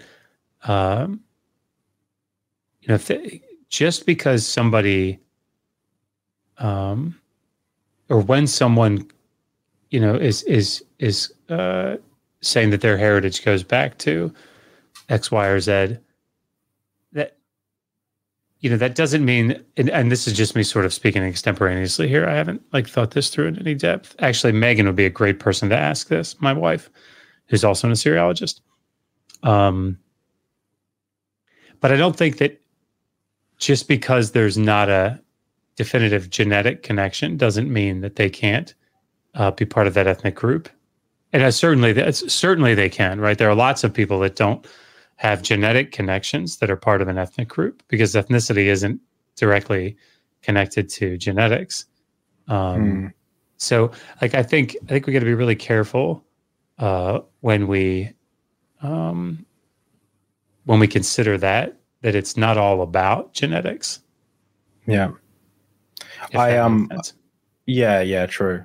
I think you'd be interested. I think you'd be interested to know this. I actually talked to another person on Omegle who informed me that that genetics actually do matter, and the Bible is actually written about only white people, and it's a book for white people, and the Jews have controlled everything and corrupted everything in the world. So also the Earth's flat. So just so you can clear that up. Sorry, I'm trying to get this down. So Earth's flat.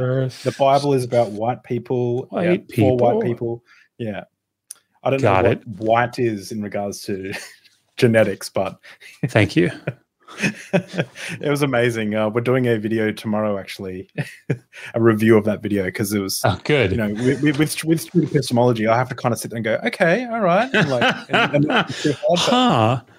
interesting. So if someone could explain to you that the Bible wasn't about white people, it was amazing. Wow. The people you meet on America. America, yeah, exactly. So I'm going to throw some names at you, and I was wondering if you could give me a history, like how historical they are. And I was hoping if you can give me like a percentage.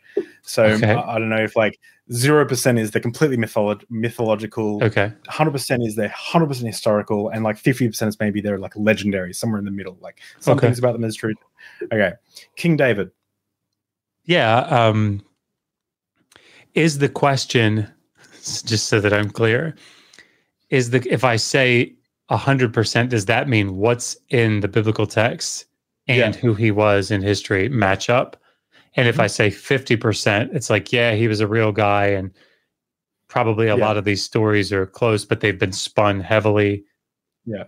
Okay. And David's, I'd say 50% then, and I can explain that. Joel Baden wrote a book on the historical David, and there's a lot of spin, a whole hell of a lot of spin going on in 1st and 2nd Samuel. You'll see David, who it's weird.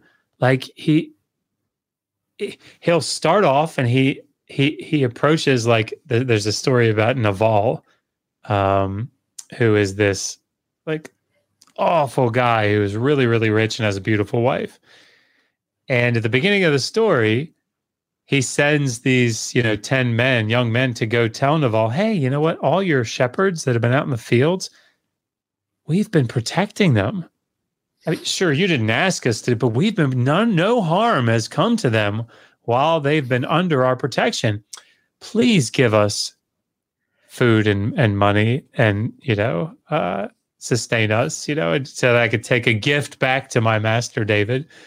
And when he very stingily says, no, I won't, suddenly, Naval's dead.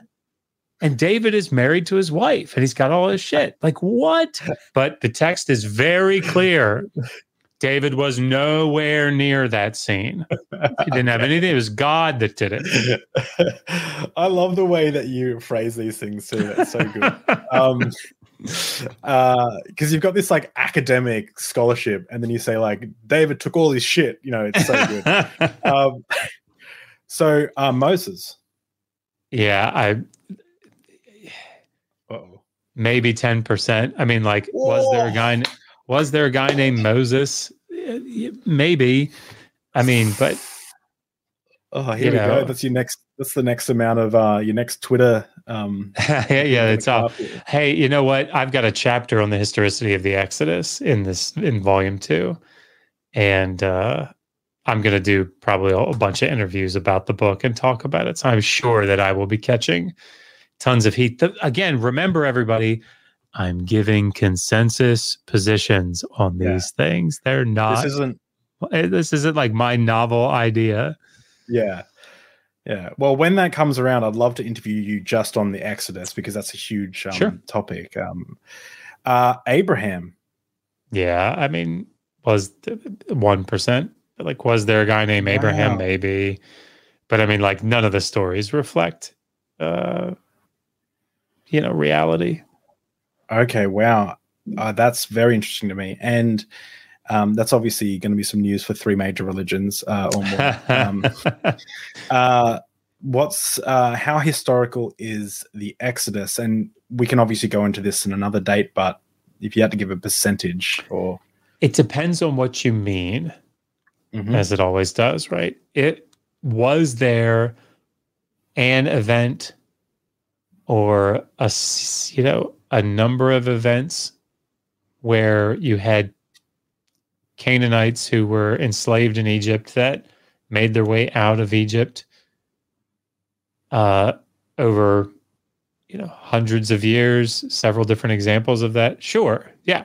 I'd say probably 100%. In fact, almost certainly 100%. Are there 3 million people walking out of Egypt, wandering in the wilderness for 40 years, and then coming into Canaan and conquering it? 0, right? Like, okay. No, not that. Not that. Okay. All right. Well, that was interesting. So the next question is one that that is from Jacob, the Discord user again. I don't know. He said that you might not want to answer this question. So if that's the case, we can cut it out. I don't understand the nuances of it, obviously. But he said it might be a bit too political. Is the claimed Kurdish nativity of the upper Mesopotamian / Anatolian mountains true, or is the Kurdish history much more nomadic? I don't have any information on it, unfortunately. Yeah. Okay, cool. Sorry. Just so we know too, just so you know, this Jacob, he's like a teenager. Like he's so switched on and so willing to have conversations. He's a Christian and he's so willing to have conversations with atheists and other people, just trying to work things. I really like him. He's a really cool dude. I mean, everybody should know that I am hyper cautious about saying, about being clear that I don't know something and not speaking to it if I don't know it. I'm because I think that maybe in the position that I'm in here online, I just don't want to. I don't want to get out of my lane. Yeah, that's exactly. What I mean. So yeah, where I get out of my lane all the time, and I love it. I think if I got a bit more academic, I'd have to stay in my lane. But it's fun to chat with people about stuff. Why do you think the Babylonians are portrayed more antagonistic than the Assyrians? Yeah, I mean, I think. It depends on what part of the biblical text you're talking about, because the Assyrians are also depicted pretty terribly. So if you think about the timeline, and again, Pentateuchal studies is like not my area of specialization. There are people that dedicate their entire careers to it.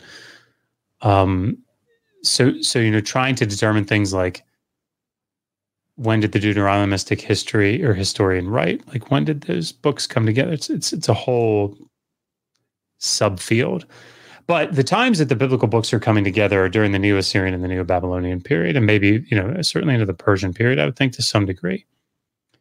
So you'll see, particularly the Assyrians and the Babylonians being portrayed in a very negative light. And of course, the Babylonians are the ones that take Judah into captivity, right? So, in 586, the temple's destroyed and they're taken into captivity down to like 539. So of course, the people that are putting the biblical text together, editing the biblical text together, are from the South, and they're the ones that are being taken captive into Babylon, or into Babylonian captivity. And so, I mean, I think naturally a lot of the animosity is going to be directed toward their captors. So, okay. I got two more questions. Do you think the 12 tribes were actually lost because of their enslavement by the Assyrians, or can it possibly be linked to certain Jewish communities within their written down locations of enslavement? Again, this is sort of a sub section of research in the field. I think that probably, just from my very limited research into this, so take everything that I say right now with a grain of salt. I think that the 12 tribe, idea is probably not as solid as we might want to think. But again, that's probably more than I'd want to say about it. Because you have, two significant catastrophic events that take place in northern Israel, one in northern Israel, one in southern.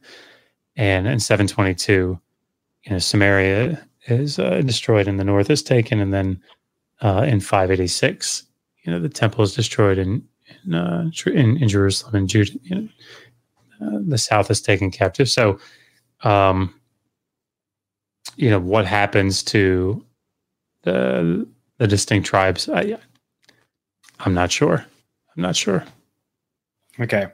I actually lied. We have two more questions, but they're fun questions. So a common talking point among believers is that we needed the laws to know what good or evil were. So, for example, as just an aside in the question, for example, I had someone tell me on Twitter that I wouldn't know that rape was wrong unless God told me that rape was wrong. And so my question is, do we have, and this is my question, do we have moral laws before the events of the Old Testament? And if so, how do apologists get around this? I'm interested to know maybe the definition of moral laws.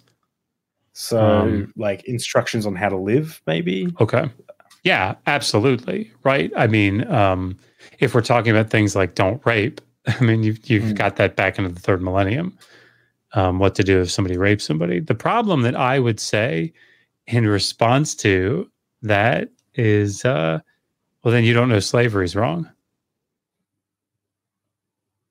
Wow. Because you don't. Yeah. Yeah. So, like, is there anywhere in the Old or New Testament? I know New Testament isn't your expertise, but is there anywhere that that condemns slavery? No. And so in the Atheist Handbook, I wanted to have a chapter for, the sake of completion. I wanted to have a chapter on slavery in one of the 3 volumes, but I didn't want it to be just a repetition, a shortened repetition of the book. So I added a couple of things to it. I did a bunch of research, and I wrote a section on the New Testament and early Christianity. And then I wrote one on, or a section of the chapter on the laws of the antebellum South and how they compare. So there's actually a lot more in that chapter that is not in the book. But one of the things that I deal with are these arguments from like these major passages in the New Testament, because most apologists will say, well, sure, the Old Testament doesn't condemn slavery. And what they do to get around that is they appeal to like Matthew 19, right, where Jesus is saying, well, you have heard it said that you can write a bill of divorcement for your wife, but in the beginning it wasn't so, and Moses gave you this law because of the hardness of the heart. And they just extrapolate that and say, well, that must apply to slavery as well. And it's like, does it though? Is this thing on? So they'll also go to passages like Galatians 3:28, right? Neither male nor female, a Jew nor Greek, slave nor free. And they'll say, look, see, there's neither slave nor free in Christ. Therefore, it's all equal, right? Well, that's not what that verse is saying. They'll go to 1 Timothy 1:10, where it talks about, people that are participating in the slave trade are, equal to like murderers. But that's not the flex that they think it is, right? And they appeal to the book of Philemon. Philemon, it's asking Philemon to set Onesimus the slave free. Well, again, it's not the flex you think it is. So I deal with those things. So no, I mean, Jesus in Luke 17, tells his disciples, which one of you having a slave serving in the field all day, when he comes in at dinner time, would say to him, here, sit and eat? No, of course you wouldn't say that. You'd say, get in the kitchen and, make me dinner and then get dressed and serve me and wait on me while I eat. And then only after that can you eat, right? It's an accepted part of the system, and it's one that Jesus certainly isn't condemning. He's assuming that the disciples would do it as well. So, yeah, I mean, I think that's the response for me anyway. The Bible seems to make a lot more sense when you don't believe that it come from God. If you just see it as like people's ideas trying to work out the universe, it makes a lot of sense. Right. Like, that's right. Yeah. Last question. And thank you so much for, I know we've been chatting for a long time. I thank you so much for coming onto the podcast. But the last question is regarding your lack of belief in God. What would convince you of the existence of the Christian God now? Like, what evidence would you need to see?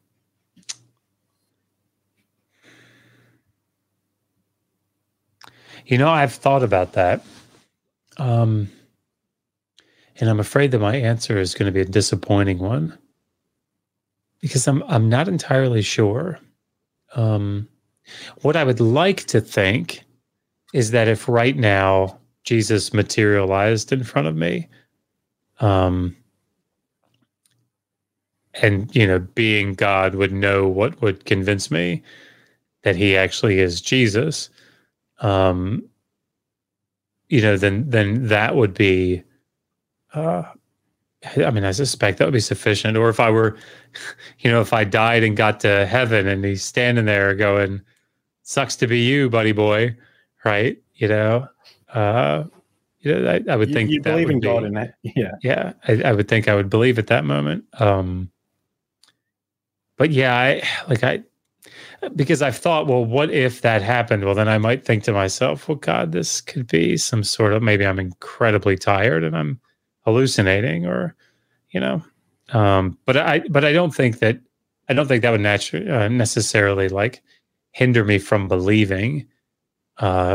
Maybe if I'm hypercritical, I would say, well, maybe I can't know for certain that was the case, but I think it would have to be something appealing to my senses much more directly.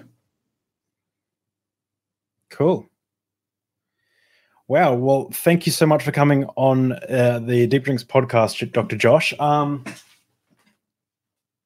Everyone needs to go and grab this book. It's not focusing very well. No, Did the Old Testament endorse slavery? Fantastic read. It's super. Thank you. The audiobook's really good as well. But I would also encourage people to check out your other book, Volume 1 of The Atheist Guide to the Old Testament.